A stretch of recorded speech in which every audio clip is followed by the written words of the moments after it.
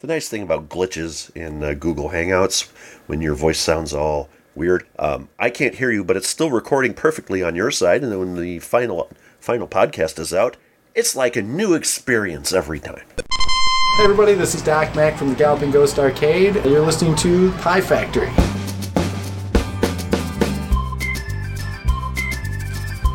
Hi everybody, and welcome to another musical... And welcome to another musical march in September on Pie Factory Podcast, which I ripped that off from the Cinema Snob. Every September he does Musical March in September for some odd reason. His episode on the movie Sgt. Pepper's Lonely Hearts Club Band is brilliant. Oh, God. So, yeah. So, if you... So the exact opposite of the movie itself. Well, yeah, pretty much. But, once again, Morris, Illinois, blah, blah, blah, blah, blah. Jimmy G. And who dat? Chicago, blah, blah, Sean. Well, how are you, Sean? A little bit thirsty, so I'm going to have a little drink for a sec. Oh, and you... okay. You prompted me to try something. Do tell. I actually have a line in Kugel's Watermelon Shandy. That's what I have. And I was expecting it to be sweeter, but... I still like it. It's got a nice mild watermelon flavor to it. Yeah, I'm not a fan of actual watermelon. I don't like real watermelons. It just tastes nasty to me. But fake watermelon I do like. So I'm cool with the watermelon shandy. Truth be told, when I grabbed a beer out of the fridge, I was hoping it was going to be a grapefruit shandy, but it turned out to be a watermelon shandy. Mm-hmm. But I'm too tired to actually put it back and grab the correct shandy. So. Watermelon Shandy from Leinenkugel, a brewing legend since 1867. A brewing legend since before I was born. Yes, and you're saying you don't like watermelon. I absolutely love watermelon, but having the summer picnic season come to a close, I've had to make the startling decision that I think I actually like cantaloupe more than I like watermelon, and I love watermelon. So tastes the same to me, to be quite honest. Well. You don't have taste, though, so how have you been? Been kind of busy. I think my post-nasal drip is almost gone, finally, so there's that. Now, to have post-nasal drip, don't you have to have pre-nasal drip? That was already done with by the time you had asked, so it doesn't matter. Mm-hmm.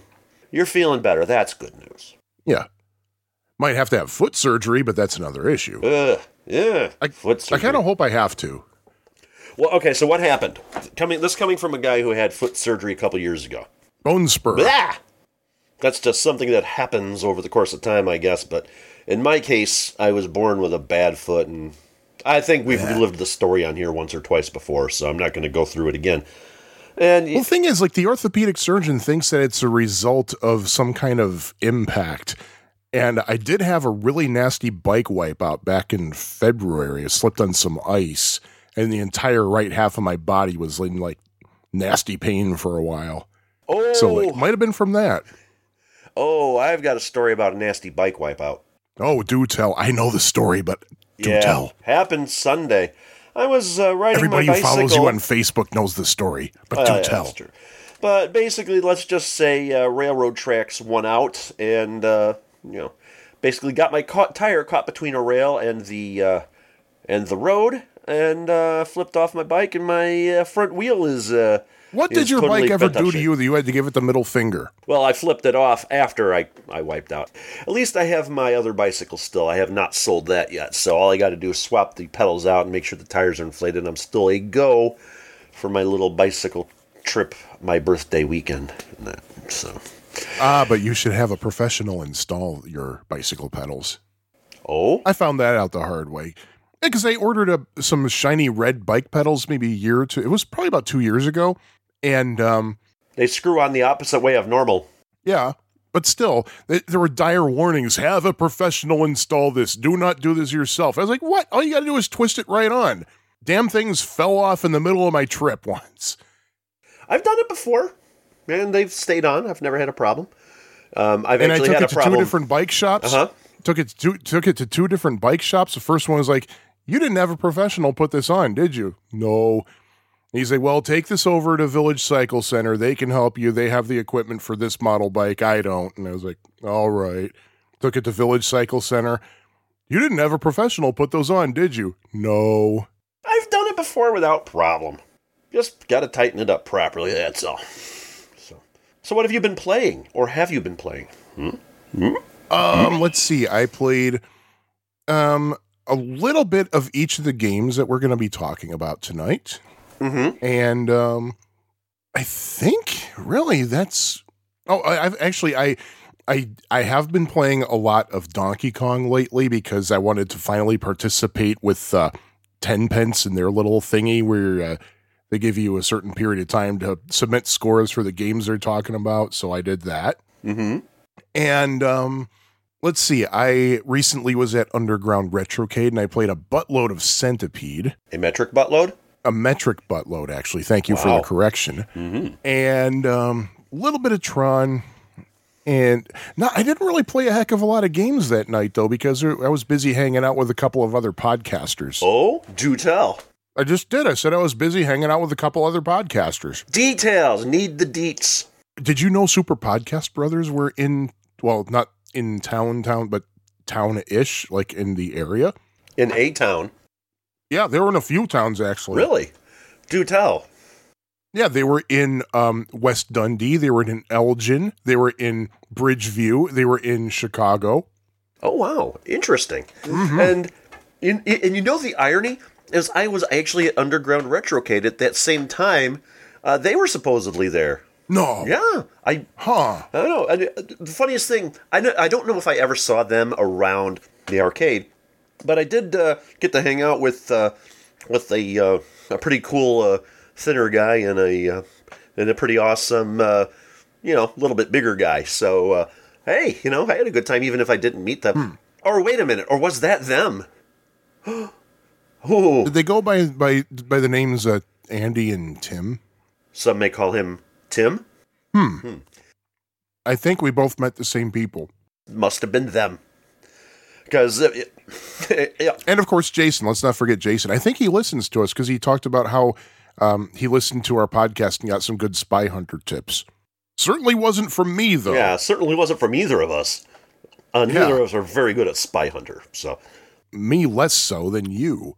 Yeah, the thing with Spy Hunter is, might have been Tim at Underground Retrocade. I had to remind him that during the time where you get unlimited lives for like the first, 90 seconds or whatever it is, you're constantly scoring. Only shoot the vehicles that are dark blue. Avoid everything else. If you shoot anything else, it stops the timer. It stops your continuous scoring, and you need to get through that phase to earn some extra lives. If you can get 10,000 through that first phase, you get a bonus life once the timer runs out. And he was like, oh. And in fact, he came up to me and he was like, before we leave, I've got to watch you play Gyrus. I think I scored like 115,000 on it, and he was like, I've always wondered how a good player plays this game, and I'm thinking, well, I'll let you know when I find one. Hey, it's better than what I can do. I think I've only gotten in the 90s on that game myself. I've yet to get my goal of 150,000. I think my highest is 135. And what killed me in this game, I probably could have scored higher, but I was totally blanking on where the enemies come out in the bonus rounds. Or in the, what are they, chance stages? Yeah, I was totally spacing out on those. I just couldn't remember, and so I couldn't get like the big, 10,000 bonus points on those screens. I still don't know the patterns yet. I gotta play that game a lot more. It's such a great game. It is a great game. It's like that one game without corners. The one game that starts with a G that is a sequel to Galaxian without corners is what it is. And Get Plus? Yes, exactly. And so, yeah, that is a great game. But as I've said before, I've kind of taking more of a liking to Two Tigers lately, although I haven't played it in the last week or so. But if I see that in an arcade, I go straight to that one now, because that's my game. I just love that game so much, as if you couldn't tell by the episode when we talked about it. So have you been playing anything else? I don't think so. You don't think so? I don't think. I played Joking Hazard for the first time, finally. Yeah. Oh, that's right. Oh, that was such an awesome time at Underground Retrocade. It was us, Tim and Andy, and you said Jason? Jason. And so we all got around to playing that. And oh dear Lord, did we post the picture of the one round? And that's how I met your father. I think we both did. I think we did. We didn't post it to the Pie Factory page. But. No. The object of the game, it's based on the Cyanide and Happiness comic strip, or web comic, and you pull a random card from the deck, which is the first panel of a 3-panel cartoon, and then the judge plays the second panel, and then everybody else plays the third panel. It's kind of like the game Apples to Apples, if people are familiar with that one, and then the judge decides which is the funniest of the fourth panels. And this deck, this game is so un-PC. It is so filthy. It is so wrong. We loved every minute of it. All 5 of us had a blast playing that thing. It's just too bad there's no way to play it, online in a group. Yeah, right. Because that would just be so awesome. And I'm not going to really go into details, but if you're friends with me or Sean on Facebook, I might repost the image again. I don't know if it's something we want to post on the Pie Factory page, but I might post it again on my personal Facebook page, because it was just so brilliant. I might later too. I don't know, but that was I think one of the only rounds I actually won too. I think so. I won a lot of those, and the funny thing with games like that is you don't go with what you think is the best or the funniest answer to you. You go with what you think is the best or funniest answer to the judge. That's how you win those games, those kind of games. You got to put yourself in the shoes of the person doing the judging to win. More often than not, you'll find that perhaps their sense of humor or their sense of their intellect or whatever is the same as yours. But it's those times when when you got to think a little bit harder. That's when you can win it. So, just a little hint from me to you. Indeed. Well, you might be wondering what I'm playing, but then again, you might not. Well, it's up to you. You're the host today. And there's a little story behind that. And it ties in quite nicely with the Pie Factory podcast, which we're talking about. What the hell am I saying? It ties in with our Underground Retrocade visit with the fine folks from Super Podcast Brothers, along with Andy and Tim. Jason would have been the fine folks. I just want to say, first of all, as we're recording this, it is September 5th. In 6 days, I will be turning 49 years old. So it's a very, very bizarre coincidence that my birthday is September 11th. Figure that. I don't know. But first of all, I'm going to read off the names. There was a whole bunch of people around the world that were very, very generous to me. Bobby Idod Moore, Sean Holly, and Victor Marland of 10 Pence Arcade. Gary James Harris, Phil Anderson, you might know him as the guy with the 7800 Game by Game podcast, and he also has the No Square Gamer page on YouTube. Robert Ferguson, who's the Podfather, who, if there's a gaming podcast, chances are he's been on it at one point. He's the host of the Atari 2600 Game by Game podcast. S1500. And please stand by. Oh, and please stand by. S1500, Cinecaster, and RJ from the forums over at Atari Age. Andy Ryerson and Tim Evans of Super Podcast Brothers. William Pepper of the Atari Bytes and It's a Podcast, Charlie Brown podcasts. John Singletary. And Groundskeeper Willie. William Culver from... Wow. He's probably on more podcasts than Ferg. He's got the YouTube channel Arcade USA, ColecoVisions. He did the Atari 5200 Game by Game podcast. He's got another 5200 one now. I can't remember the name of it off the top of my head. I thought someone else did that. I think it's the 5200 Community or something like that. It's like a complement to the other one. It's not, I guess, to replace the other 5200 podcast. He's also on Atari Visions with Ferg, and I've been on that show once. on the Zaxxon episode, and I was actually on the ColecoVisions with him when they talked about. I don't remember what the topic was, but I went into the Coleco Atom a little bit on that, which, oh man. First of all of these people, we joke around, we have fun, we kid, whatever. They're all really, really nice guys.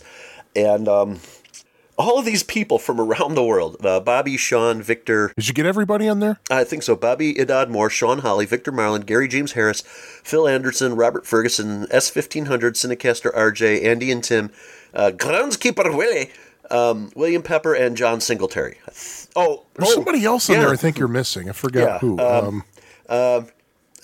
Scene. Some guy named Scene Courtney. Scene Courtney. Oh, is that who that was? Scene Courtney. Okay. Actually, Sean Courtney. All right, now my count matches up now, so I think you got everybody. And you guys have all been really generous to me this year.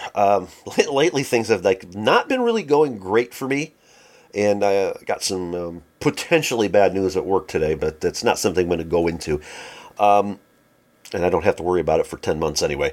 So, it's like I've had trouble with my car. It's required me to do a lot of bull crap with that and that soul searching and stuff. Yeah, and you guys have been very, very extremely generous to me this year.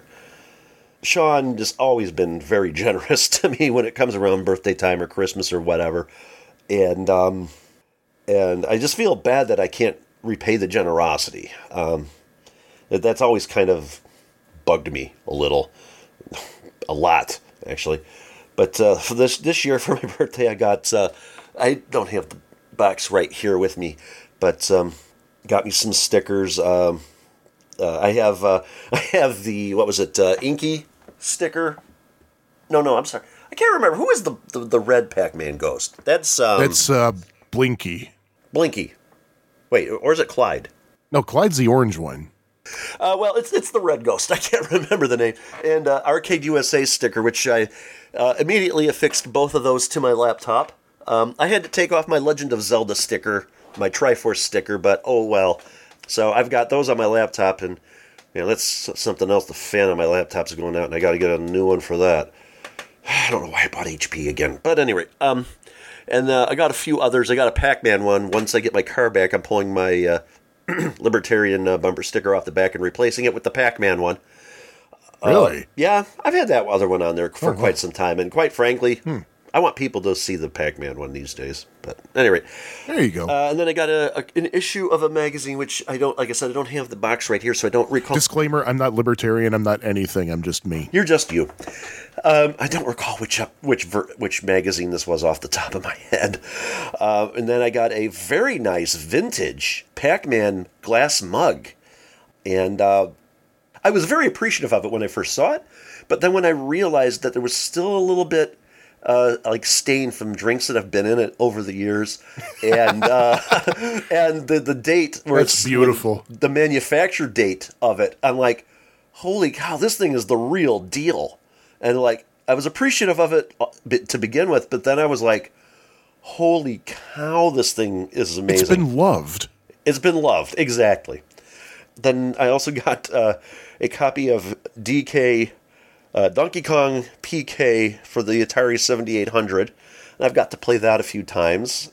And everybody chipped in and got me a Mateo's cart, which I'm still trying to figure out how to use that, complete with Pokey Chip, I might add. And I'm Thread on Atari Age. Yeah, it's going to be a lifesaver. I know. I need to read through that again. And I'm actually seriously thinking of getting myself a second one. Really? Just so I don't have to keep rewriting every time. Because there are a lot of works in progress that I'd love to try out. That's true. And I don't want to have to keep rewriting every time someone comes out with a new one. I'd like to just pop one in that has a selection, another one that has a selection. But anyway, yeah, I really like to thank everybody. And the thing that really gets me is that this is both sides of the Atlantic Ocean. I mean, people here in the U.S., people on the North American continent, let's just say that, and then people in Europe coming together and, being nice to me. I'm not used to people being this nice to me. And it's serious. Honestly, I mean, I was really touched. I almost broke down and cried when at the Underground Retrocade over this. And I, from the bottom of my heart, thank you very much. And really, you made this soon-to-be 49-year-old very, very happy. So, of course, by the time you hear this, I'll be 49, most likely. My birthday is in 28 days, everybody. Just saying. Yeah, this is in October. So, there you go. So, I've been playing some games on the 7800. Finally got to play Commando on the real hardware because of the Mateos cart. And due to my stupidity, I accidentally wiped it off the Mateos cart, so I got to put it back on. But that is a really fun game. I really... I still haven't played the 7800 Commando. I still haven't. It is really, really fun. It's really good. And I've played the NES version, and I've played the 7800 version, and I like the 7800 version better. It's not, and nowhere near as glitchy as the Nintendo Entertainment System version. And with the Pokey. Oh, and by the way, yeah, I've been having some trouble with my 7800, so right now I'm borrowing Sean's, and for some reason, only Pokey sound comes through this one, so I don't know what's up with that. Yeah, what it is, that thing has an extra little piece on it that a lot of other AV modded 7800s don't have. There's a resistor on there to reduce the TIA sound so that it doesn't overpower the Pokey sound in games that have both, and there's probably a loose solder connection there. Okay. Since it's yours, I don't want to touch that and screw that up like it's my think I did to mine to be safe, but you know. So my main one is still safely here with me. So I got to play that on the real hardware. I had played Super Circus Atari on the real hardware back at the Midwest Gaming Classic. What else was on there? Bentley Bears Crystal Quest again, which I did play on the original hardware back at Midwest Gaming Classic, and there's something else on there. I can't remember what it was. Let's see. There was Froggy. Possible Mission was on there. I saw the Possible Mission. I didn't see Froggy on there. Maybe I didn't turn the dial. Yeah, position 0. 0? But yeah, Possible Mission. Not Impossible Mission, but right. Possible Mission. I'm going to have to give that a little bit more of a play because I loved the game Zillion on the Sega Master System, and Impossible Mission / Possible Mission on the home computers and 7800 and what have you is a very, very similar game. So I'm sure I'll enjoy that one once I get into it a little more. Yeah, and for those who don't know what we're talking about, Impossible Mission on the 7800, for all practical purposes, is literally impossible due to a bug that was introduced after the game was designed, but before it was pressed to cartridges. And somebody hacked it so that it is possible. So they called it Possible Mission. Wasn't that the actual programmer of the game? Because I remember he was on Atari Age talking about that. I don't remember if he was the one who did that, but yeah. So according to the I kept the list. Oh, go ahead. Continue. So according to the list, what was on that cart was the stuff that I loaded up based on my own conclusions and stuff. Froggy in position 0. The Switch is set to 144K, so you can't use all 16 positions unless you have some smaller ROMs on there, because there are a couple of big ones on there. But let's see, there's Possible Mission, Crystal Quest, Pac-Man Collection, Pokey version, Space Duel, Commando, of course, Super Circus Atari Age, and Roof Pooper. They were all on this? Yep. On the Mateos that you burned me? Yep. I don't remember seeing them all on there. Was I supposed to flip that little switch to get to some of them or not? Yep. You have to, every one of them has its own separate little thing. Gotcha. Maybe that's what happened then. Because I didn't. You have to turn the little twisty thing. No. The knob, because there was a switch on the side, which I remember. No, not the side switch. You want to you put it in one position if you have any ROMs that are bigger than, I think, 128K, and then the other position if they're all smaller than 128K. Okay, gotcha. Okay. So yeah, I gotta putz around with it a little more, but putz around and do not put the burner on the end that says no burner, or else you'll burn the thing out. Yeah, I been following the label. The labels are very, very clear on that. You're welcome. So I have not made that. Oh, you put the labels on it. I did the same thing to mine. Gotcha. Just to make sure it's like, okay, put this way. Don't put this here. Arrange this so it's this way, etc. So yeah, I've been having some fun with that. I gotta explore that a little bit more because it seemed like on some of them it was like just coming up with like it wasn't even coming up with the Atari logo, just like some garbage on screen. So I don't know. Oh, you know why? It might be if you turn the little dial thingy too far, because what happens is if it's set to 144K, then basically the ROM is split into two different compartments, like selection 0, and then selection 8. The next one is 1 and 9. The next one is 2 and 10, etc. So you might have it in the second half. I see what you're saying. I'll have to double check and give it another round. Labor Day weekend and all that. It's been pretty busy lately, so yeah, I have to give that another go. But other than that, and some of the games for tonight, I've been playing some Galaxian in MAME, trying to figure out a game to pair that up with for a future episode, because we need to talk about that one. But I'm coming up. I've had some ideas, but we've already covered the other games. I've had my ideas for. Yeah, I did some kind of jotting down every game that I could think of that we hadn't talked about yet, and there's a lot that we've kind of. Let's see, we've done what I think we're in. This is after tonight. It's 108 games we talked about, and there's still a lot we haven't even touched. Yeah, it's like a lot of core classics. Yeah, I think we've nailed a lot of them, but yeah, I mean, especially like sequels and lesser classics, I guess you will. I mean, we've talked about Professor Damn Pac-Man, but we haven't talked about Galaxian. Well, I'll be fair. I wanted to talk about not that I like Galaxian because I don't, but still. I wanted to talk about Professor Pac-Man just so we get out of the way and never have to talk about it ever again. Which, you can't blame me for that. You can't blame me for that decision. I think that was, in the long run, a great decision. Yeah, it's you're damned if you do, you're damned if you don't. Indeed. So I think we should probably give some updates on the Atari box. It's time for another edition of Everything We Know About the Atari Box. Sean, what do we know about the Atari box? I got nothing. How about you? They actually did send out an email saying more updates soon. So basically, they sent out the email that they sent out a couple months ago. So yeah. Oh, and we did get a tweet from Victor Marlin, Vertvic. He gave us some further helpful information about the Atari box. Oh. Yeah, he says, and I quote, "What's inside?" Actually, what's inside the upcoming Atari box? Hype and disappointment. That's what. Was that a good Victor? Yeah. So there we go. So thank you, Victor. Thank you so much for that contribution. Very informative. Very. Have a cookie on us. Biscuit. Why do they call them digestive biscuits? I've never understood that. Because they're not indigestive. To me, it would be like Tums or Rolaids or some, I don't know, anti-gas pill thing. That would be digestive to me. I don't know. But at any rate, now we shall close the door on Everything We Know About the Atari Box. And there we go. So that was good. That was a good segment. Yeah, it was. I think we should get another golden potty for that one. I think it was brilliant. Yeah, it was definitely brilliant. Yeah, I guess so. Yeah, so I think we should open the door to Addenda and Errata.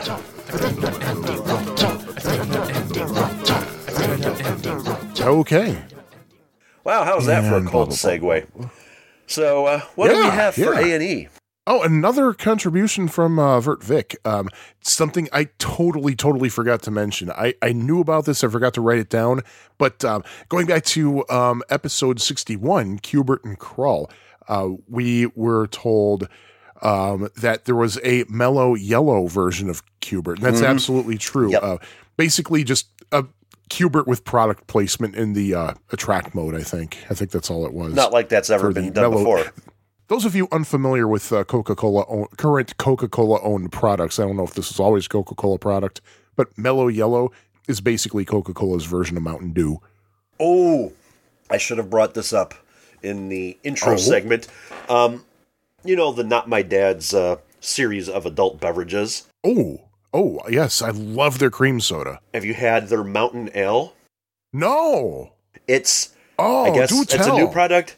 It's alcoholic Mountain Dew. Oh. And it tastes better than Mountain Dew. How does that work? Because Mountain Dew is like liquid crack. I mean, you drink a couple of those and you're wired forever, but alcohol is a depressant. It's basically a liquid speedball then. Yeah, pretty much.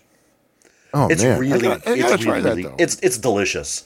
I could easily Oh. drink a whole 6-pack of that in one sitting. It is so good. The Not Your Father's stuff that I've tried so far, it's so freaking mellow that you could probably easily do that with any of them. Yeah, the alcohol is not. I mean, you taste it, but it's not overpowering. It's especially true of the cream soda. I have to find one of those places that will let you mix and match a 6-pack just so I can get some of all of the flavors. Because they also have, I think, Not Your Mother's drinks now. I saw them at a store. Yeah, I think you're right. Yeah. I saw them at a store the other day, and I can't remember what they were, but they were more like wine cooler drinks, it almost seemed like to me. I could be wrong on that. Probably. I would think probably, but so there you go. That's the beverage segment. Sorry to interrupt on that. So I have an addenda, actually. You remember our last episode when we talked about Krull? No, I don't. And how if you do a certain key combination, it will show up the face of J.R. Bob Dobbs on screen. Oh, yeah, I did that. I did that in MAME. Yes. I was kind of curious about who put that in there, so we went to... Yes, I know where this is going. I can't wait yeah. to hear this. Yes, King George III. Wait, is that his name? Was that his name? Yes. Yeah, okay. Yeah, King George III. That is correct. He responded and said, sub-genius ministers Matt Householder or Chris Krubell did that. So, King George III was not responsible. We got to try that with other... I wonder what other Gottlieb games have that, or Milestar, or Rat Slime, whatever. That very well could be the only one, but I remember way back in the days of 16-bit computing on my Atari ST that there were 4 characters in the character set on the Atari ST that if you typed them in the correct order, it was the face of J.R. Bob Dobbs. Yeah, I remember you showing me that way back in the Gary, and there was an issue I had of Compute's Gazette that was lent to me by somebody who got killed in the Plainfield tornado shortly after, actually. Oh, really? And I still have that thing too. There was an advertisement for some kind of Commodore 64 print software. I think it was in the back of it. And one of the little samples it had was of J.R. Bob Dobbs. Awesome. So that's all the addenda I have. I don't have any errata. Do you have any more addenda or errata? I don't know if this is considered an addendum or an erratum. No, it wouldn't be an addendum at all. If anything, it would be an erratum, but I think it's more of a clarification. RJ from Atari Age is questioning whether the glaive is considered a sword. I've never seen that. It's close to a, what do they call it, a shuriken or a Chinese throwing star, as is the slang term for it. I think he was actually quoting you. He cited a particular moment on the unless you were. It might have been when you were reading the manual had it listed as a 5-bladed sword. Yes. And S1500 adds that the common theme in those two games, Krull and Kubert, by the way, he said another common theme: pinballs were made after him. Yeah, true. Not very popular pinballs too. By the way, no, especially the Kubert. The Kubert one. Oh man, did I talk about how boring the Kubert one was? Although it could have had a lot of promise. Yeah, I believe you did. So, oh, and I do have a erratum. This is going back to episode 1. Whoa. When I think it was episode 1 when you yourself were talking about how Donkey Kong is not really evil, just mischievous. Well, that's kind of what I was reading in the in some of the official Nintendo stuff. Oh, okay. Well, fine. But I want to dispute that claim, whoever made it. And I'll tell you why. I'll tell you why in a Socratic way, as opposed to a sarcastic way. What happens when Mario Jumpman gets hit by a barrel? He spins around and has a halo over his head. He has what does a halo indicate? He's dead. He's dead. Ah. So if your pet is mischievous, he ain't going to kill you. He ain't going to try to kill you. I mean, I have a mischievous pet, but the worst thing she's ever done was just torn up some tissue paper she found on the floor. I was going to insert a reference to the movie Night of the Lepus here, but I can't make it work. And Sean wins again. So, is that everything? I do think it is. Well, I'll tell you what. Why don't we do this? I kind of like both games we're talking about tonight. One a little bit more than the other, but I do like them. So let's start with one of the games that I like, and let's start with Moon Patrol. Moon Patrol? Moon Patrol. What threw me off about Moon Patrol is, for the longest time, as long as I've known Moon Patrol, I associated it with Williams. As did I which think makes everybody. Sense because, yeah, because Williams distributed Moon Patrol in the United States starting in or around September 1982, because that's the date that's in the operator's manual of the arcade game.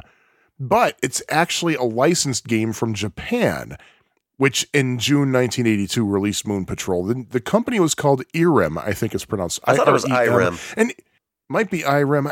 You know what? The way that it's actually spelled in their logo, it kind of implies that it's IREM. Because the I is a different color than the REM. Yeah. And didn't we talk about them at one point before? I think Not so. terribly long ago. I mean, I looked at the list of games they did, and I can't imagine we would have mentioned any of those. They're more known for their console games, I think. I gotta find out now, because I know there's some IREM arcade games that I've played. Wasn't Make Tracks one of their games? Was it? Might have. But the thing is, it was never on a list. It wasn't on any list of IREM games that I ever saw. Let me see. R-Type, Kung Fu Master. But you might be R-Type, R-Type, Moon Patrol, Steamboat Chronicles. Here we go. List of IREM games. Yeah, Crush Roller Make Tracks was a Corel Somno game. Okay. It wasn't IREM. Moon Patrol. Unless maybe it became IREM at some point. Traverse USA, Zippy Race, Motor Race USA, which is also licensed to Williams. Kung Fu Master. I guess where we had mentioned them in a previous episode. They did the arcade versions of Lode Runner and Lode Runner 2. Which we haven't talked about yet. Kung Fu, Spelunker. And what have I learned today? That there was a Lode Runner 2. There you go. R-Type, Vigilante, R-Type 2, Kickle Cubicle. Wait, was that on the NES? No, I guess that must have been an arcade game, because I remember people talking about that on the... That's gotta... Wait a minute. Holy Diver. Blade Master... Oh, by the way, Blame Bastard. By the way, there is an episode of James and Mike Mondays where they talk about the game Holy Diver for the NES, which apparently is an IREM game, and there's a lot of in heavy. It's first of all, it's extremely difficult, and there's a lot of in jokes with heavy metal musicians and heavy metal music in the game. Link in the show notes. Your main character is named Ronnie, and Holy Diver, Ronnie James Dio. So I did quite a few arcade games, but not as many in the U.S. as I thought. Oh, Ninja Baseball Batman.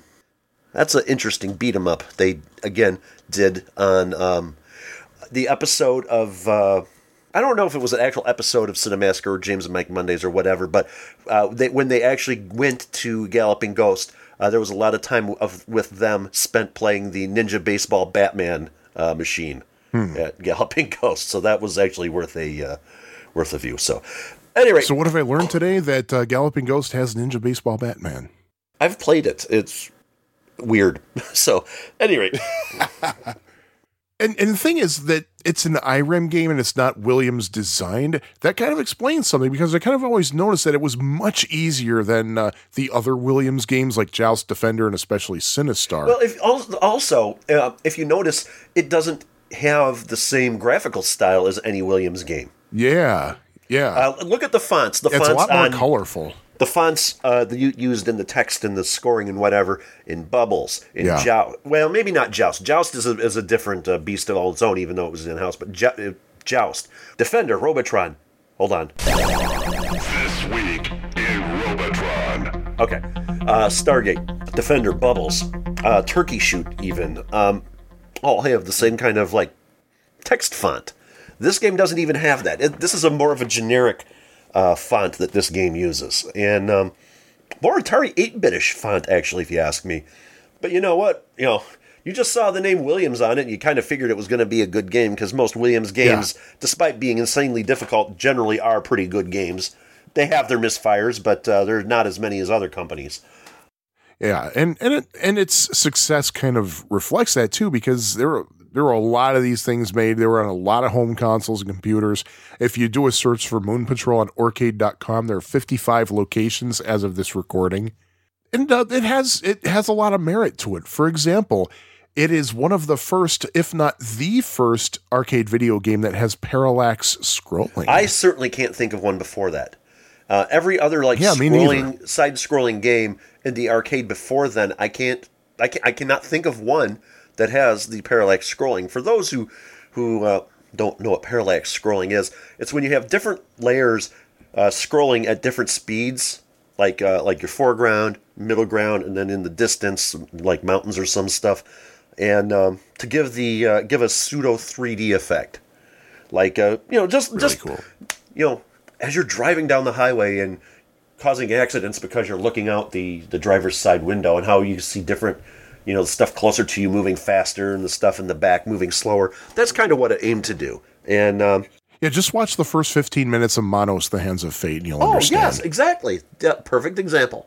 Yes. Thank you. And so that's what parallax scrolling is.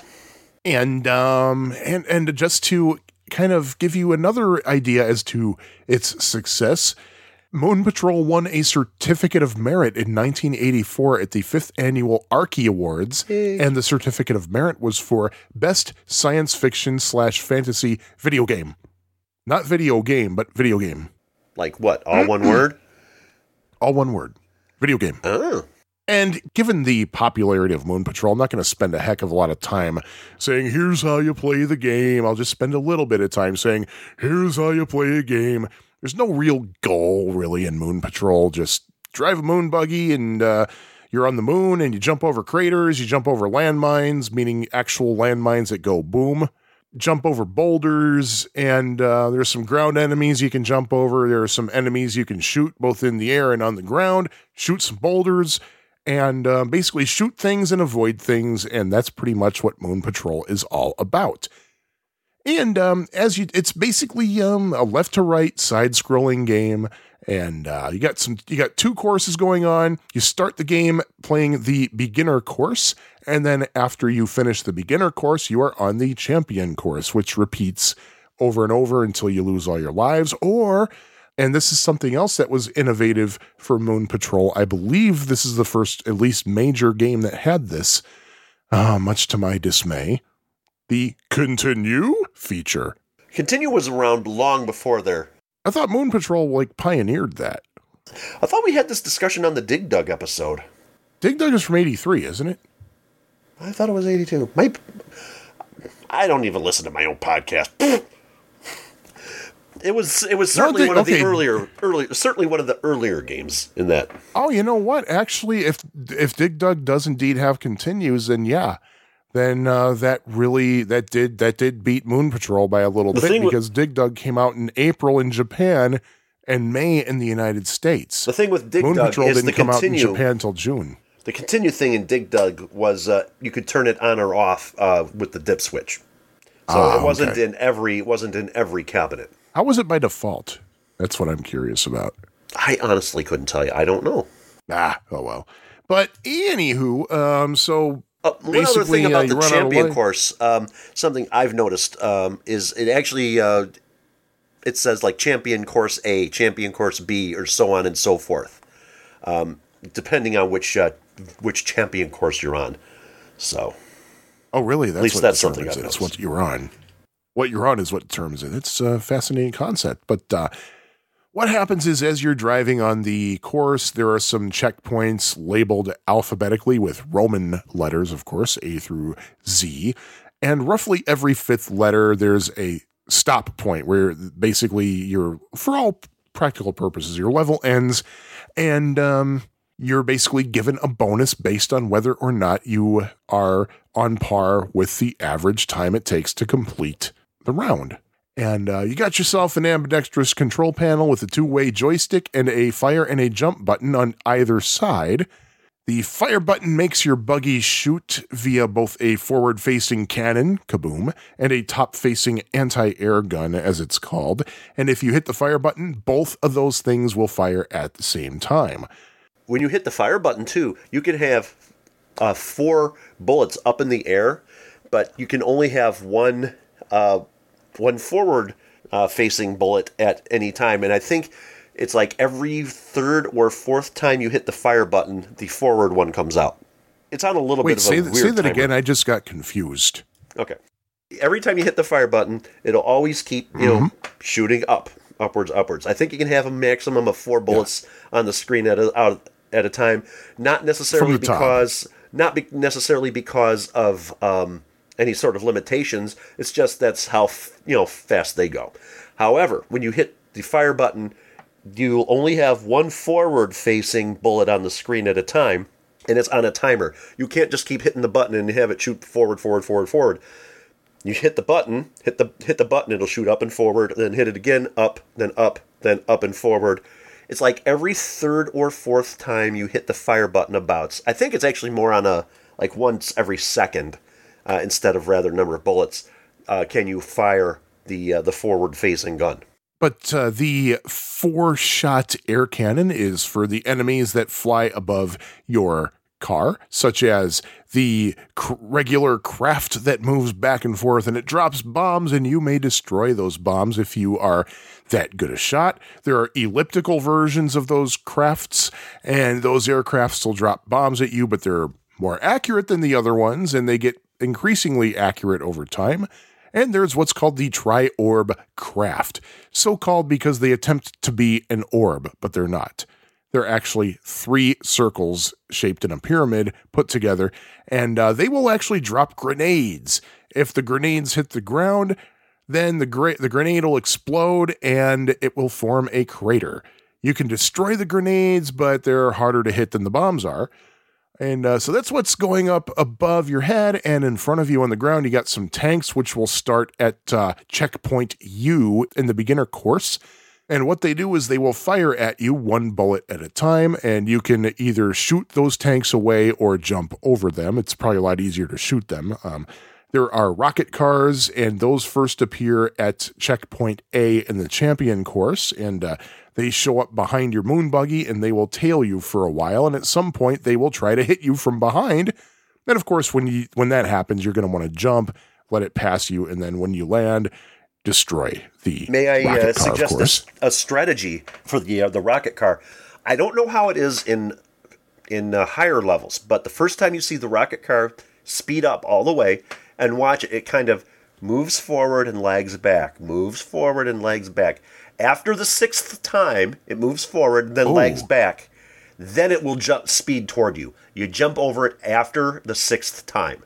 I never paid attention to It's that. the 6th time. Good idea. So there's that. And one other thing about the air enemies. I know it's not with the tri-orb craft. And I don't recall seeing it with the elliptical craft, although it's possible. But the regular craft, sometimes if you don't shoot those down after a certain amount of time, they will come crashing down toward your moon buggy and trying to destroy it. I have seen that happen. I have had that happen, actually. Of course. And also, eventually you'll come across, assuming you're doing well enough, that is, you'll come across some space plants that are kind of sort of in the craters. And okay, now here's the thing. I think we have to have a edition of video game physics. Can we open up video game physics, please? Uh-oh. It's time for another edition of Video Game Physics! Jimmy G, got some more Socratism for you. Uh-oh. What is the setting of Moon Patrol? The geographic setting? Theoretically, the future moon, because in the background, scrolling after a while, is a moon city. Okay, so maybe that can, in a stretchy kind of way, explain how there's vegetation on the moon, maybe? But wouldn't that... But one thing it does... Wouldn't that be video game botany? It's still physical science in a way. True. So, well, which again, I don't know if that's really considered physics. I had no idea what the hell I was doing in my physics class. I had no clue. All I know is that it was a gift from God that my instructor firmly believed in grading on a curve, because I ended up with a 55 average, which turned out to be a C. So there we go. So maybe it is. I don't know. But the other thing about video game physics, did you notice the sounds that happen? Like, say, if you crash into a crater, if you get hit, or if you fire a cannon or something. Did you notice those sounds? I did, actually. And there's no sound on the moon. now why is that? Because the moon doesn't have an atmosphere or anything. It's in a vacuum. Oh. It literally sucks. I do have to say that when you shoot a rock, it does kind of make a poof sound, which if you were gonna hear anything on the very little to no atmosphere that is on the moon, it would sound probably closer to that. I would think. If there were, well, then again, okay, if this is indeed set futurely enough so that there can be a little lunar city up there, maybe they devised a way to have some kind of atmosphere. The chemtrails. Surface of the moon might. Oh, excuse me. And what was I talking? Oh yeah. So unless they have a way, we don't know. They didn't. I don't think it's explained. I don't think the backstory is explained anywhere. But you could be under some kind of a covering that pumps atmospheric conditions onto the moon, ergo giving you the possibility of having sound. You know, it just occurs to me, of course, going on the whole, why is there sound and, you know, atmosphere and vegetation or whatever? I am wondering if maybe when you see the every now and then you'll see. Well, you know what? I'm going to hold off on this thought. Let's talk about the game a little more, because we haven't talked about everything as far as the enemies yet. And I'm going to hold off. Yeah, but you know what? Speaking of sound, though, we normally don't get very techie with this, but I thought it was just remarkable because I was looking at the details of the arcade board, and I just never. I don't know if this is the norm because I don't really pay much attention to this, but it looks like there's a combination of 5 chips responsible for the sound. Punch, John, and who else? I believe it's like Benny, Bjorn, and Anna. Okay. I think. But there's a sound CPU that I guess handles, that basically just regulates everything. It's a M6803. And then there are 2 different sound, there are 2 different AY8910 sound chips, and then another one, and then 2 more MSM 5205s. What do they do? I have no idea, but they are sound chips. It takes 4 sound chips managed by a sound CPU to do the game in here. And I imagine part of it is one of the chips is solely responsible for the music. I imagine. I might be wrong. Might be a couple of chips. And of course, we haven't really talked about it yet, but I like the music in this game. I love the music too. It's that was my first catchy. attraction to the game. It's very, very catchy. And it's a basic bass line and standard 1-4-5-7 progression, like a 12-bar blues kind of thing. Now, the Wikipedia entry for Moon Patrol says that, and I quote, it appears to pay homage to the bass line of James Brown's Soulful Christmas. Not quite. James Brown's nippity at the potty. I'm sorry. I think it's a very common riff, though. It's not something, like you listen to a lot of jazz or soul, you're going to hear that same bass music. And in fact, I think I might have mentioned this in the Paperboy episode, but the Sega Master System version of Paperboy. Actually, no, I don't think I did mention it. I mentioned it to you like when we were prepping for it. But I thought you did mention it on the Paperboy episode. Maybe I did. I don't know. Well, but the mention it Sega again. Master System version of Paperboy, the music sounds a lot like the Moon Patrol music. I'm almost wondering if that's one of if Paperboy is one of the Master System games that makes use of. There's an alternate sound chip for the Sega Master System, and some games are programmed with both chips in mind. Most of them are just programmed with the the FM chip, I believe, that the American version was released with. But there's a real simple mod you can get for the Sega Master System to update it to where you can play sound. Both with the FM chip and whatever chip came with it. I don't remember the details on it, but trust me, there were 2 different sound chips for it. Okay, I will trust you. Maybe this one time. You know, it's almost an Atari 7800 Pokey situation in a way. Now that I think about it, In a way, yeah. The difference is that some versions of Sega had them both, and then some didn't. I've been looking into that, and I would love to get that mod on my Master System because I'm going to save my opinions on that for the next game we talk about. So, oh, okay. Well, I don't really have much more to say about the game itself. I mean, that's all you do. You scroll from left to right. It's a forced scroller, and you shoot things and you avoid things, and there you have it. I'm not going to talk about the scoring because the way you rack up points in this game, it's just so convoluted that to go over every combination and permutation kind of require a separate episode for that. And I'm not going to bore somebody even worse with just all that stuff. But let's, you know what? I want to talk about home versions now. Well, let's do that. Yeah. And I'm going to be truthful about this. I only knew about one of them until we researched this game, and that was the Atari 2600 version, which I knew from back when it was first out. And the first time I went to Midwest Gaming Classic in 2006, I bought a sealed copy of Moon Patrol from the Atari Age table for like $10, I think. Interesting. And I don't. This is going off topic a tiny bit, but there are a lot of people. This goes for like just about anything collectible or like all agog about. Oh, it's still sealed. Still sealed is not a good thing necessarily. Well, it's not a good thing, period, because what is sealed? It is shrink wrap. Why is it called shrink wrap? Because it shrinks. Those things are going to need to breathe, and basically this Moon Patrol box that I got is a classic example of why still sealed is not really the best thing for your item.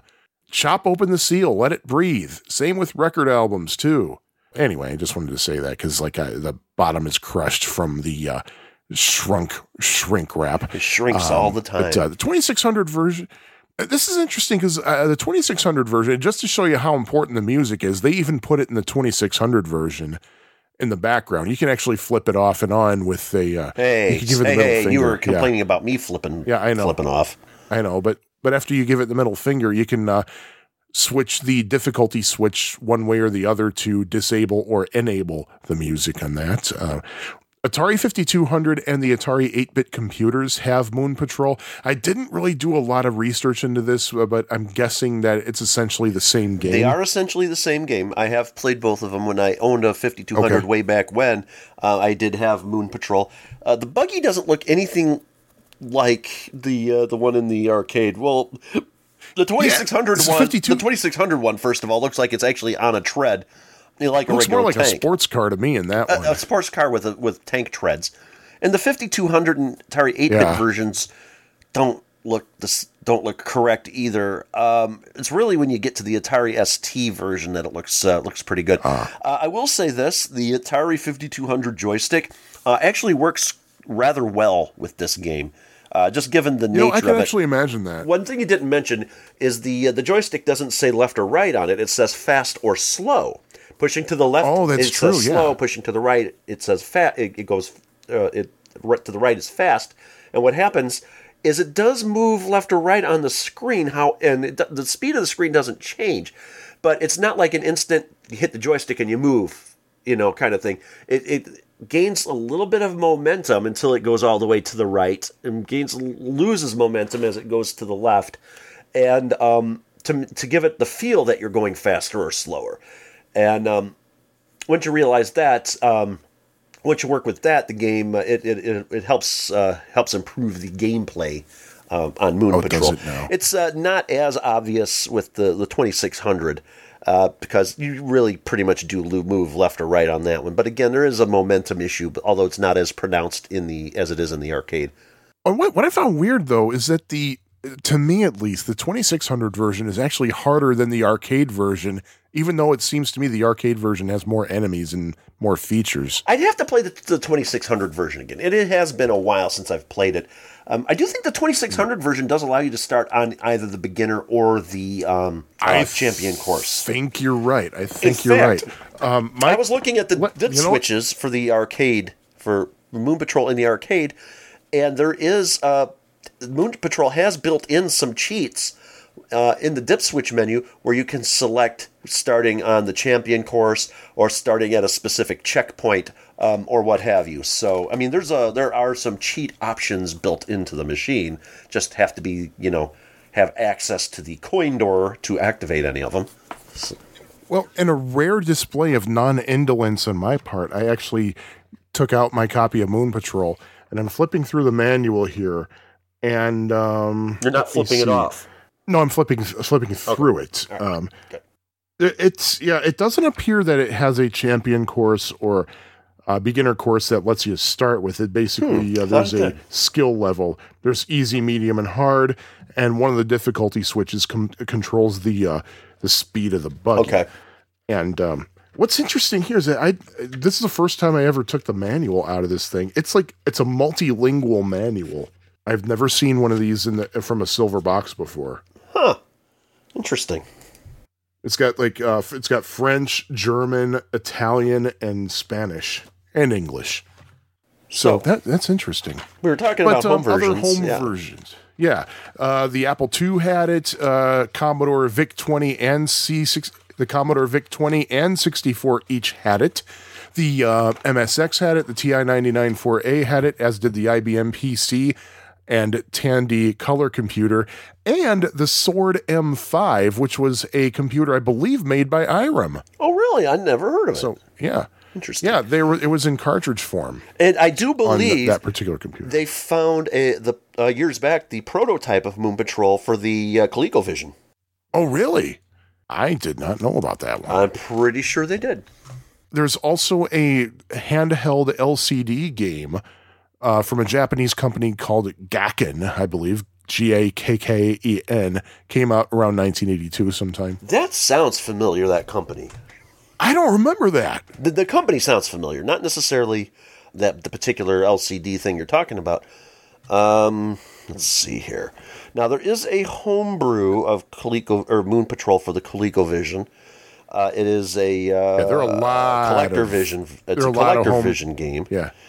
But wait a minute. Oh, dude! Speaking of which, there's also a. There are a ton of clones of Moon Patrol for various computers and consoles, and there's one for the Atari 2600 made by Spectravision called Gas Hog, and I've never played that. I gotta check that out. Check that out. I could have sworn I've played that, but didn't see the connection. But maybe I haven't played it enough. So I don't know. I haven't played it at all. Atari Age has it at Rarity 8, and according to Atari Age, the PAL version is much more common than the NTSC version.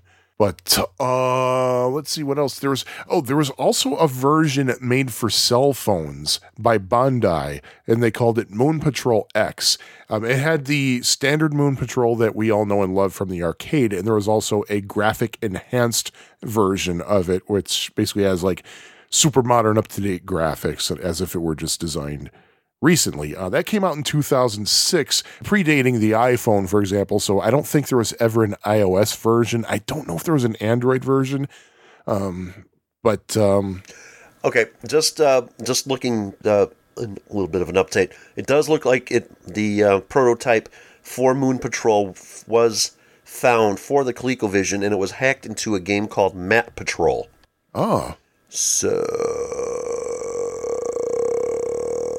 So yeah. But so yeah, that's the Moon Patrol. Hey, Jimmy G, do you remember where you first saw / played Moon Patrol? Well, I don't remember where I played it first.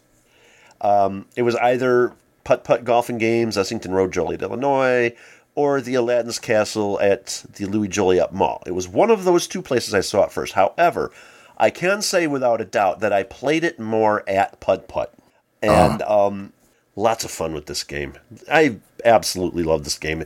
So I know I've played it many times. I'm guessing that I probably played it at the Aladdin's Castle at Lincoln Mall, but I'm not really sure. I want to say that I saw this at the Convenient store in Bourbonnais, which is a former chain. Well, it's not there anymore. It's not there anymore. No, but I actually did see a convenience store in Chicago when I went to Pixel Blast. Well, isn't that convenient?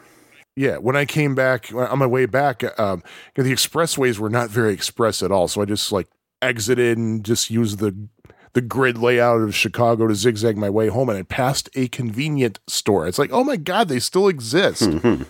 But I'm thinking that's probably where I really saw it the most. And I remember when we were first planning this podcast, I remember the suggestion was, okay, let's talk about the games, talk about where we first played them. And it's like, okay, and then what do we do for the rest of the 89 minutes and 58 seconds? Because I could easily say, oh, Moon Patrol, yeah, I played that at Convenient. Next.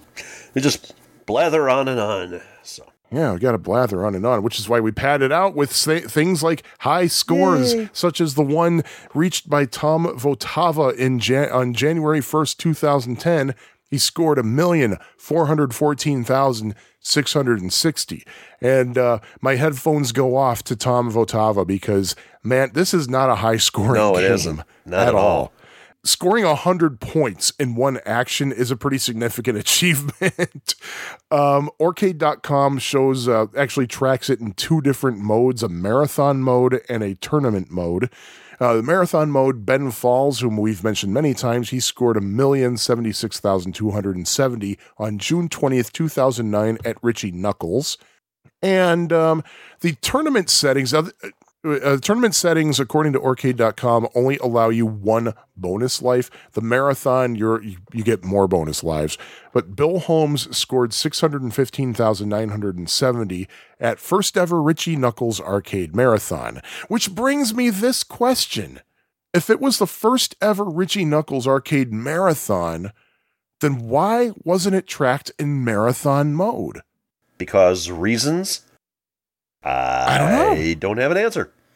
I don't know. The world may never know. And before anybody else brings up I just have to intercept with something because I know someone's going to say, well, it's for the same reason you drive on the parkway and you park on the driveway.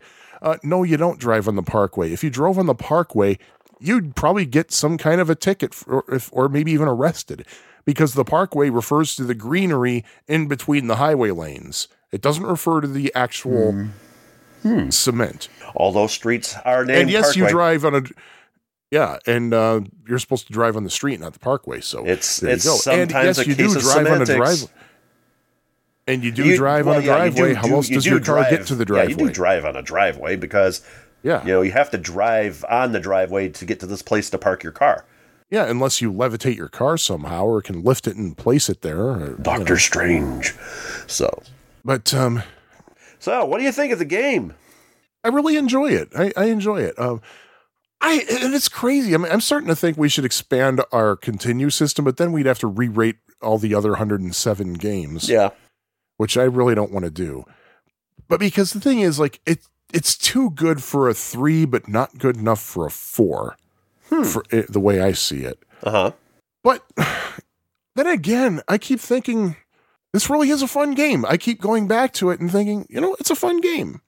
Oh, there's that music. Oh, that's really cool. So you know what? Yeah, I have to give it a 4. Yeah, 4 continues from Sean. The thing with Moon Patrol is the graphics are not spectacular. I mean, they get the job done. I mean, they're serviceable. They work. They're not boring. They're not bad, but they're not spectacular either.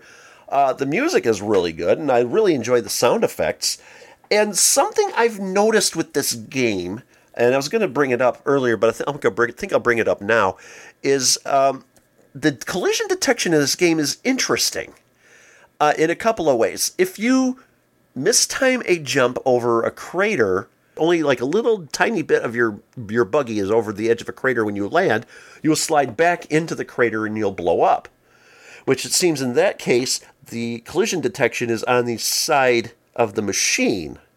However, I've noticed also that when it comes to the bullets or the bombs or whatever that come flying down toward your moon buggy, that the collision detection is actually very fair to the player in that case. Because if a bomb lands just a pixel or two away in front of your moon buggy, it will explode harmlessly and not do any damage to your to your moon buggy. It's like there's almost like there's a collision zone around the top of the moon buggy for the bombs that are coming down from the sky, but the collision zone is different, obviously for the for when jumping over the craters. It's a lot more. You have to be a lot more precise for the jumping. You don't have to be quite as precise when dodging the bombs that are coming down. Well, yeah, I can explain that. Yes, please do. It's because you're dealing with lunar gravity. It's 1/6 the Earth gravity, so it has to make those adjustments. Oh, well, so there you go. That explains it all. That's actually video game physics right there. Oh, it's real physics. That's true. So I always thought that was interesting because I was originally thinking about this when I was playing it, and I'm like, yeah, it's like that bomb should have killed me. In other games, it would have. But then I jump, and I'm like, well, you know. So I mean, you get used to that, and it's easy to time. I've figured out with especially the. Did you mention the landmines? Because there are some. I mentioned them briefly. Okay. They're like rectangular blinky things. They blink white and red, and those. I found the trick to those is sometimes you got to be really fast on the jump button, to get between some of them. And I found the trick to that is jump slightly earlier than you think you're going to need to. And you'll land safely, and you'll have enough time to jump over the next set. Those screens are kind of easy once you get the timing down, because I don't think they really change that much. No, yeah, Moon Patrol is you can do a press your luck kind of thing with it and memorize everything, which is good now if you have if you have one of those pay one price arcades, so you just keep playing over and over. But however, of course, then you got to worry about the spaceships coming from the top, because that's the way the way those act or whatever is random. So you got to think about what's coming towards you across the screen, and then in what's going up above you there. Yeah, the ground is pretty much the same every time.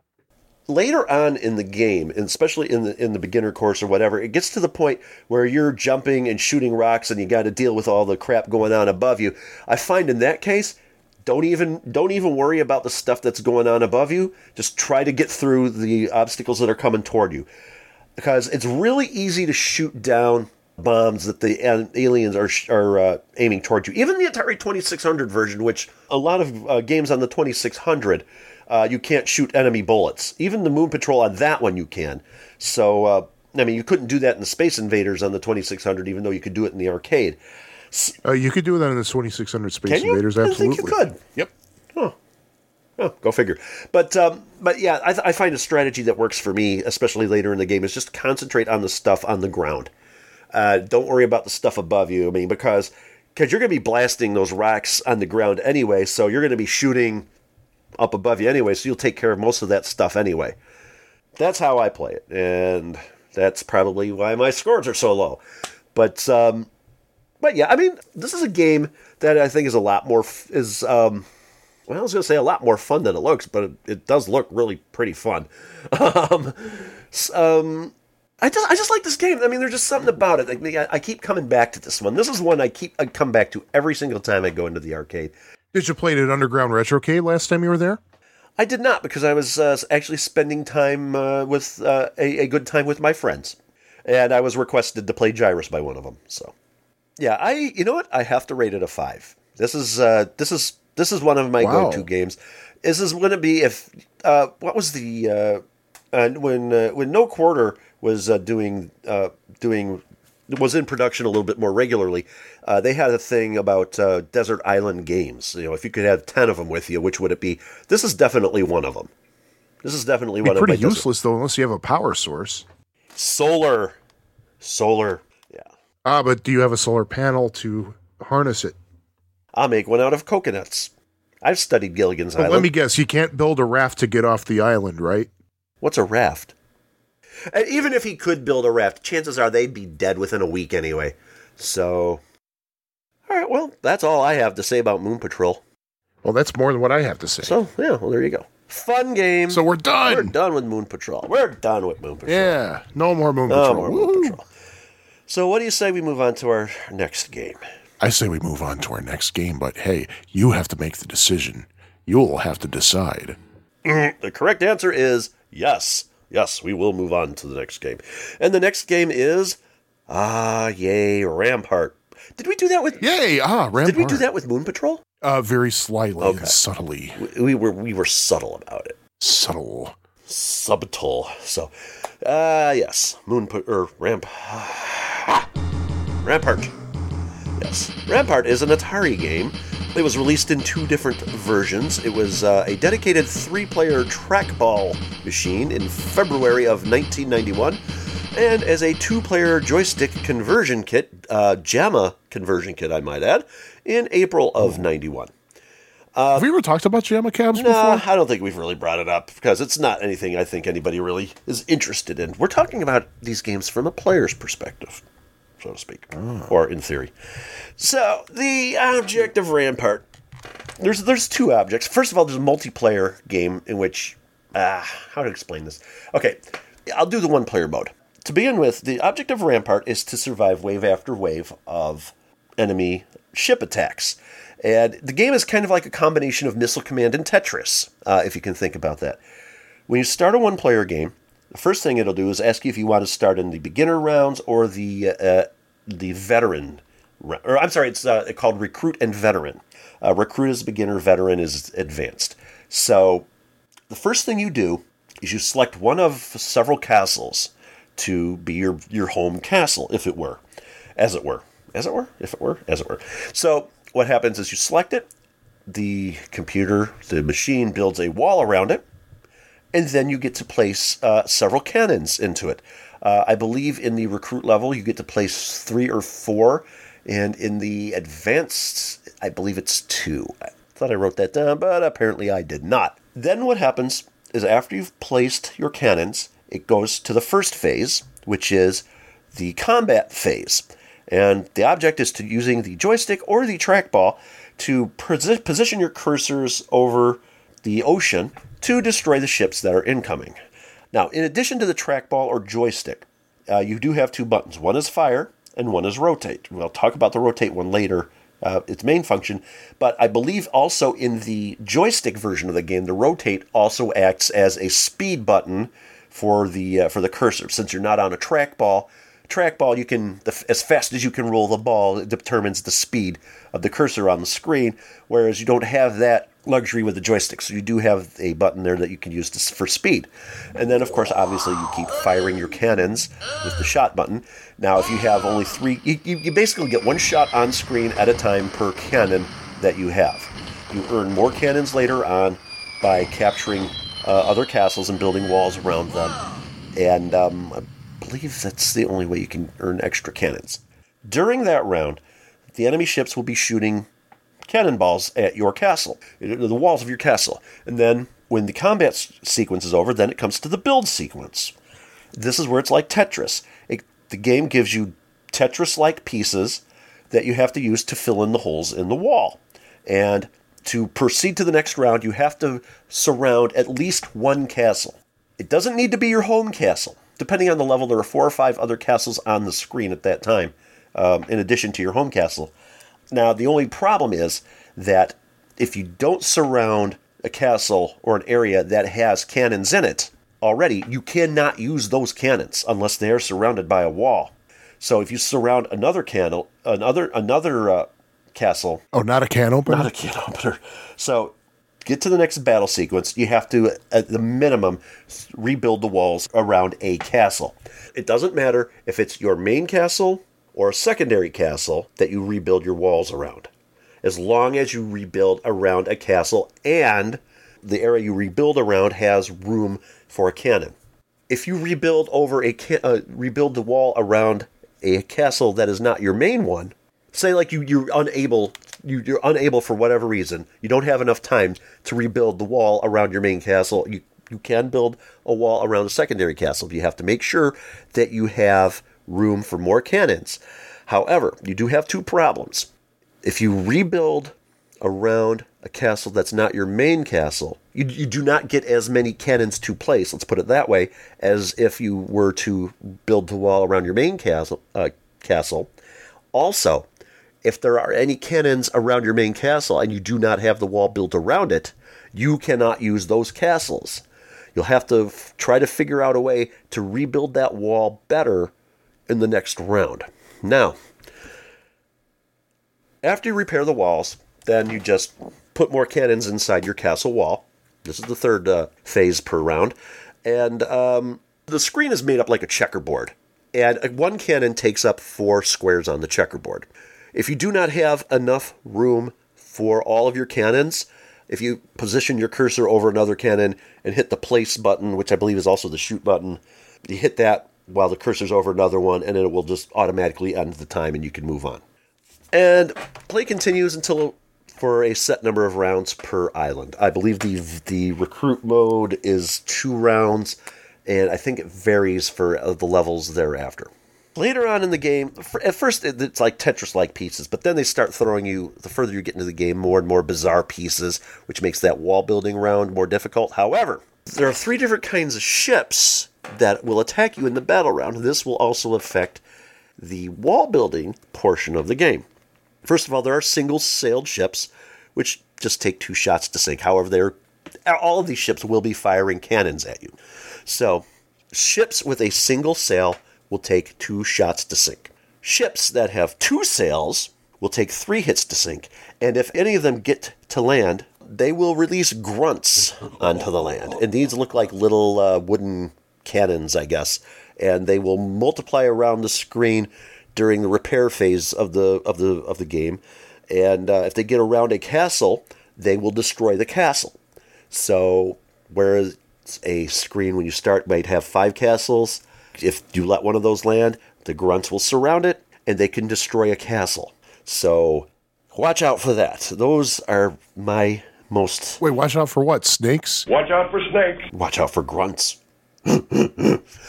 So, anyway, now you can destroy them during the battle mode by shooting them, or if you build a wall around them, that will kill them also. So, that's good.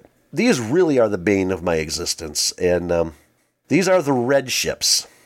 Now, they take 5 hits to sink. However, their shots are orange, and they will leave glowing orange craters on the land that you cannot build on at all for 3 rounds. So during the repair phase, you will have to build around those spots on the ground. And that will be a pain in the ass. So, I would say that concentrate on the red ships first in the battle phase, then the double-sailed ships, and you might just even want to ignore the single-sailed ships, except for the first couple of rounds. Game's over when you cannot successfully build the wall around your castle during the build phase, repair phase, whatever you want to call it. So, there's that. Now, as far as the multiplayer game goes, I've honestly never played this multiplayer until tonight. Ooh. And when I was playing, I was playing myself tonight. And there are no ships, apparently, in the multiplayer. Every player gets a castle and the wall around it, and you place your cannons, and you basically try to survive. I believe the default is 7 rounds, and whoever has the most points at the end of a multiplayer wins the game. And next time we get to an arcade that has Rampart, I want to play this against you because I want to have more experience with it, because it seems to be my limited experience playing the multiplayer seems to be very, very fun. So I want to try that. I need to have experience on the actual machine too, because I just had a hard time following it in MAME. I know Galloping Ghost has it, so next time the both of us are there, let's give it a shot. And so that's the game. I'm not going to get into the scoring because, again, like you were saying with Moon Patrol, there's just, I don't understand the scoring for this game. You get bonus points for the amount of territory you capture. You get regular points for destroying all of the ships. You get a castle bonus for every castle that you've successfully walled around. And not really going to get more into that because I don't get it. I don't get it. But at any rate, so there have been multiple ports of this game. The most classic console that it was released for is, well, I won't say most classic, but here's what it was released for. It was released for the Atari Lynx, Nintendo Entertainment System, Sega Master System, the Genesis, the Super Nintendo, Atari ST, Commodore Amiga, PC, and of course it's on multiple compilations on PC and modern consoles. I will say that I've played a few of these in emulation and on the Atari Lynx. So far, the best version of the game is the Atari Lynx version hands down. And I would say that is probably the killer app for the Atari Lynx, my personal opinion. Oh, really? It's the one game on the Lynx that I kept going back to over and over and over and over and over, other than Shanghai. And Shanghai isn't really a killer app. But I kept going back to that one all the time. Now, I have played the Sega Master System version and the Genesis version I played tonight. First of all, the Sega Master System version, the music, you know what? I'm going to say it right now. Sega Master System version and Genesis version, the music sucks when compared to the arcade. And I'd probably give the edge on the music to the Master System over the Genesis. If you're comparing it to arcade authenticity. I don't like these versions because they take liberties with the game. For example, the Sega Master System version, I don't know if it was the version I was playing or I had a bad ROM or whatever, but there are only 3 castles in each battlefield area. And the arcade has anywhere from 5 to 6 that I've seen. The Genesis had 4. Again, 5 to 6 from what I've seen in the arcade. I do not recommend those versions of the game. I don't have any experience with the others. So, at any rate, but I believe that is the game. So yeah, each level it's a specific time limit. You have to destroy as many ships as you want. A time limit to place your cannons. A time limit to repair your walls. As I said, game over. You can't repair your walls. You can't do it in time. So, and that's it. That's Rampart in a nutshell. Man, I really screwed up talking about how to play this game. It's got its own little weird instruction set, I guess. But if you just think of the battle phase, you're playing Missile Command, and in the rebuild screen, you're playing Tetris, I think you'll pretty much get the gist of the game. That's exactly what this game is. It's a mashup of Missile Command and Tetris. Which is probably my problem, because I was kind of playing it like a tower defense game, and I wasn't getting it very far at all. And it's funny you mention that, because one article I was reading about this game... actually credits this to being the precursor to the tower defense type game. But no, think of it as Missile Command combined with Tetris, and you'll do a lot better. And... with that, I first played this game in the Aladdin's Castle at the Louis Joliet Mall. It was a dedicated trackball machine. I found this interesting. In multiplayer mode, the loser gets their head chopped off in a guillotine. Oh, really? Well, it's a static image, and there's no animation. But you see the castles in the background, and the winners all have the color of the winning team, and the losers are all that color as well. And we're getting into Exity Chiller territory there with the guillotine if they were to show it. But so that was interesting. Apparently, there were 790 dedicated units and 1,515 conversion kits produced in the United States. So there are more conversion kits than the dedicated units. And to be perfectly honest, I have seen more of the dedicated than the conversion, if you figure that the conversion kits are the joystick version. So I thought that interesting. And of course... 254 dedicated units and 278 conversion kits were produced in Ireland for European distribution. And the original selling price at the time was $2,295. Wow. The conversion kit selling price was $945. Well, yeah, that's probably why the conversion kit sold more. And I will say this, there is one hint I can give people playing this game. Not only can you destroy the grunts and the ships, you can also destroy the walls of your own castle. Oh, yeah. So that's a good strategy, especially in the later rounds of the game when they give you more and more bizarre pieces, and when the orange ships start creating craters on your landscape. Shoot down as much of your walls you can to make it easier for you to place the bizarre-looking parts. And...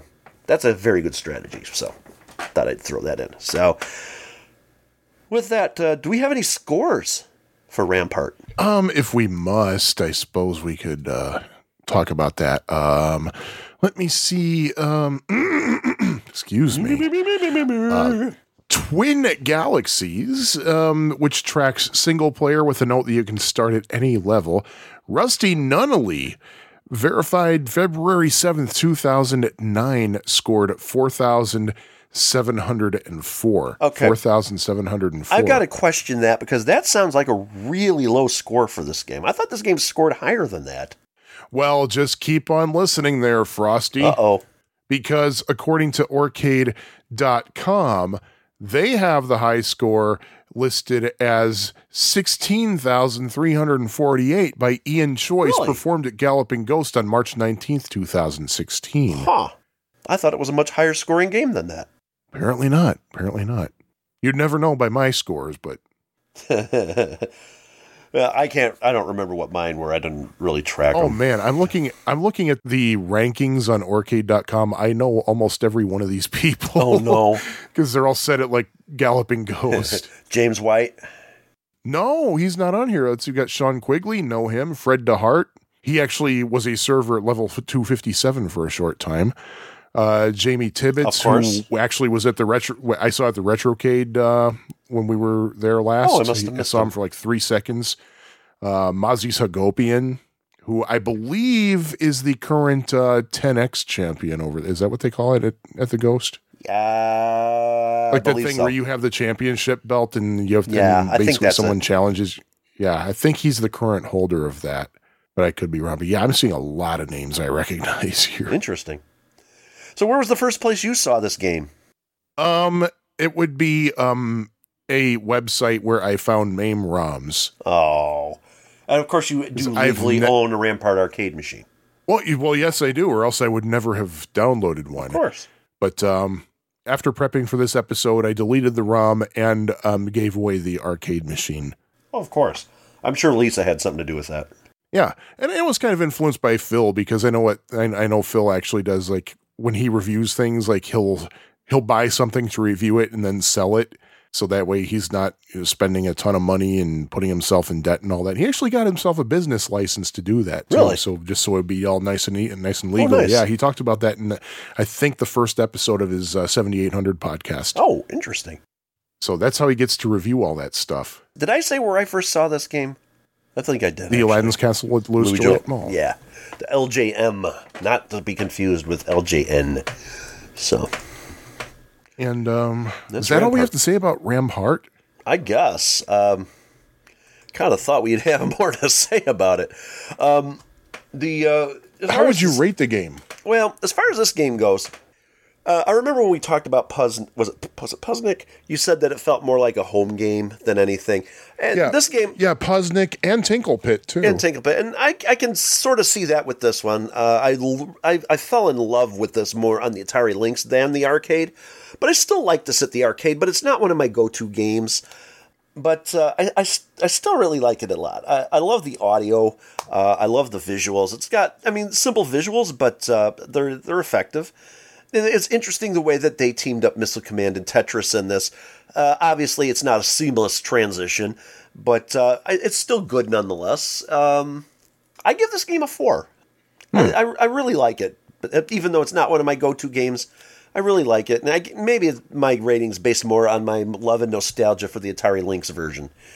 This is a perfect handheld game on that I can console. imagine. But so yeah, I give it a. I'll have to try it on my... I did not play it on my GPD-XD. I'll have to try that. There you go. See what it's like as a arcade handheld, as it were. But as for me, yeah, you beat me to the punch. That was going to be my first comment on Rampart, is that it felt like a home game. It didn't feel like an arcade game. Mm-hmm. And that might have been what threw me off at first, because I'm thinking, wait a minute, why would they put this out in the arcade? And that immediately might have affected my playing, which is why I really sucked at it. And game ended after the first wave of attacks every time I played the damn thing. Mm-hmm. At the same time, though, I can't really say that I disliked it. I can't, because there's just something really charming about it.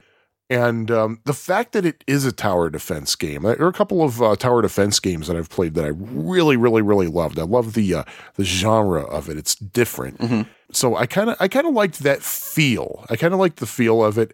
I'm going to have to give it a 3, though, and I can't really imagine that I'd give it higher than a 3 simply for the fact that it doesn't really feel like it should be in the arcade. Yeah, I'll give you that. But then again, we've not played this multiplayer. And that may change. I have not. That might eventually change our. This might be a game that's better with more people than it is with just one person. Kind of like Warlords, let's say. Oh yeah. So you never know. I mean, I still want to try this multiplayer. Like I said, I've only basically tasted that a little bit tonight. I've never done this multiplayer because nobody likes playing games with me. So next time we get to the Ghost, we have definitely got to play this multiplayer. It looks the multiplayer action on this looks really fun. So that might change your opinion on it a little. It might. I don't know. It might. So it might actually bump my score up a bit too. So I'm just keeping mine a 4 with the possibility of bumping it up 1. Wow. So it might be a 5. Possibly. I don't know. We'll have to see. And I think that's all we really got to say about Rampart, all about Moon Patrol. And I suppose I should reveal the theme of tonight's episode. What do you think? I'll do it. Please reveal. Yes. These are games that have part numbers for versions for the Atari 7800, but were never released. I don't know if... Ever notice we talk a lot about the Atari 7800 on this podcast? Gee, I wonder why that is. Now, I don't know if the prototype for Moon Patrol, a prototype for Moon Patrol for the 7800 was ever found, but it was definitely on a parts list. Rampart, a prototype was found for the Atari 7800, which is weird because this game is 1991, which would way end of the Atari 7800 lifespan. But I think... But you know what, though? You can get a copy of the prototype in cartridge form. You can, but yes, the prototype that's out there is way woefully early in its development. There's a rumor that there's a more current prototype floating around, and there's a rumor that somebody might actually have it in their hands, but it's definitely not been dumped yet. Let's just put it this way, that best you can do on the 7800 prototype is it displays one of the playfields, and little boxes float around the screen that have the letters NME on them. Get it? NME? NME? Yeah. New Musical Express?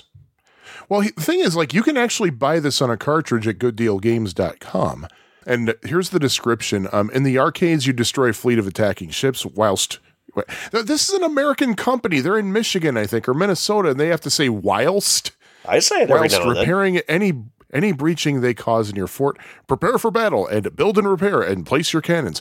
Please note that this game was in the prototype stage, and while playable, it is not a complete game of Rampart. Playable? If you want to see what might have been on a real Atari 7800 console, this is not to be missed. Well, here's the thing. I know that Michael at Good Deal Games is good friends with one Robert DiCrescenzo. Mm-hmm.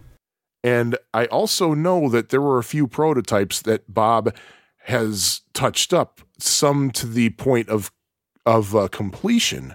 So he might have like added some stuff to make it playable for all we know. Because the prototype that's floating out on Atari Age is nowhere near complete and is far from playable. It's very possible they may have a different version. Yeah, there's I have a 132K ROM for Rampart that I've never played. I'll have to see if that's playable. I've played it. I've looked at it on an emulator, and it's definitely not playable. I mean, there's no title screen to speak of. You can like select the level, then it goes to like a red screen, and then the screen with the letters NME floating around. I'll have to double check. I'll have to look into that. I won't say double check, because I'd have to purchase this one, and I really would not want to purchase this if it's the same prototype that's floating around Atari Age. I mean, I guess it would be kind of cool to have a Rampart cartridge in your collection, even, but if it was more playable, I could justify spending the money. Again, I mean, hey, if you have some kind of multi-cart, you could copy the ROM to. Maybe you could do it that way. I mean, that's true, but as I said, it's very possible they may have a different ROM that's not been released. So I have to double check that. If anyone from Good Deal Games is listening, fill us in on that. I'm just kind of curious on that. If not, I'll have to email you. So yeah, so that's the theme. Games that were slated to be released for the Atari 7800 that were given part numbers for the Atari 7800 but were never released. And if someone's sitting on the Moon Patrol prototype, release it because I want to play that. Yeah. I bet the 7800 version of that would kick ass. Oh, especially if he uses a pokey, which I doubt it would. You know what? And I bet the game was done because this was supposed to be an early release title. Rampart, no. But Moon Patrol, yes. So All right. Well, I guess with that, let's shall we let our listeners? Actually, we have people to thank first, though, don't we? Oh yeah. We have people to thank, and let me see. Here's what I'm going to do. I'm going to read the order that I have on the list, except that I'm going to start 3 down and then wrap around. So thank you to Greg Polender, Rory Coleman, Richard Valdez, Keith Sheehan, Jonas Rulo, Nate Lockhart, Kyle Etter, Michael D'Angelo, Underground Retrocade, and Art Guglielmo. And all of your donations for which we've collected for the month of September have been donated to NAMI Greater Houston, the National Alliance on Mental Health, Mental Illness. Is that what it's called? Because basically, we know that there's going to be, in fact, they've actually posted on their website that they've had a great need for their services after Harvey. So we're both very passionate about mental health and mental health awareness. And Indeed. With the aftermath of Harvey, we figured that'd probably be a good thing to do. We might actually be making another donation to people on the East Coast if things don't go so well. So. Here's the thing: is everybody thinks about the need for food, shelter, clothing or whatever, whenever a disaster like this happens. But there's a lot of stress that comes along with this. There's a lot of PTSD that comes with these kind of events, and people not knowing what's going to happen next and just getting real scared. I remember when the September 11th attacks happened way back when. I came home from work. I was devastated because I had no idea what the future holds. I was thinking that if it could happen there, it could happen where I'm sitting right this moment. And I was living in New Jersey at the time, right by the beach, and I could see a brown streak in the sky coming from the north. And I just remember at some point during that day, I was like, what the hell is happening to this country? It was the only time in my life I was ever scared for my life. Mm-hmm. And I've had other times with that too, but the mental trauma from these major events like this needs treatment just as much as the physical needs do. And that's why I don't know anything about NAMI on the Houston level, but on the national level, I do know that they have a ton of resources online, a ton of resources locally. They even have, here in my little town of Morris, the Will County, Grundy County chapter of NAMI has support groups here at the Morris Community Hospital. They have those all throughout the country, and they have a 1-800 line that you can call if you need help, someone to talk to, referral for services, that sort of thing. So I feel you had the idea of donating to Harvey. I had the idea of maybe we should reach out to one of the mental health organizations out there because they could use some assistance as well. And given the kind of needs people think about first, that they're not going to get as many donations as some of the other charities will. But I thought it was probably a good idea that other people probably not really thinking about. So yeah. And also thanks to the Underground Retrocade for their awesome hospitality. Without a doubt. Yeah. And putting up with us with Jim's little birthdayness and everything. And also thank you to Steve Toohey at TooheyVille.com. And I guess with all of that, we haven't told what games we're going to be talking about next episode. So it's going to be a Sega twofer, actually. We're going to talk about Outrun and Space Harrier. And I think that's going to be an interesting episode because I think those machines are based on the same hardware. We'll have to find out. But that's not the theme. So, Outrun and Space Harrier. Outrun and Space Harrier. Yes, and I'm wondering if there's going to be a lot to talk about with Space Harrier, but I guess we'll find out, won't we? Yeah, let's find out. So, with that, as Sean is wont to say from time to time, doodles. And as Jimmy G is want WONT to say from time to time, screw you in the ass with a chainsaw. Pumping the monster. Pumping the monster. Bye-bye. Fugu. This episode of the Pie Factory podcast was edited and produced by Hyde St. Pierre. Opening and closing theme is The Happy L, composed by Sean Courtney. Love theme from Addenda and Errata was composed by Jim Goebel. Follow the Pie Factory podcast online via Facebook, on Twitter at Pie Factory PFP, or on piefactorypodcast.com. Support the show at patreon.com/piefactorypodcast. See, I'm trying to come up with a, you know how like I forgot who it was, but one of the national news broadcasters used to go out sign off by saying peace. And I think Katie Couric was, or courage, and I'm trying to come up with a single word.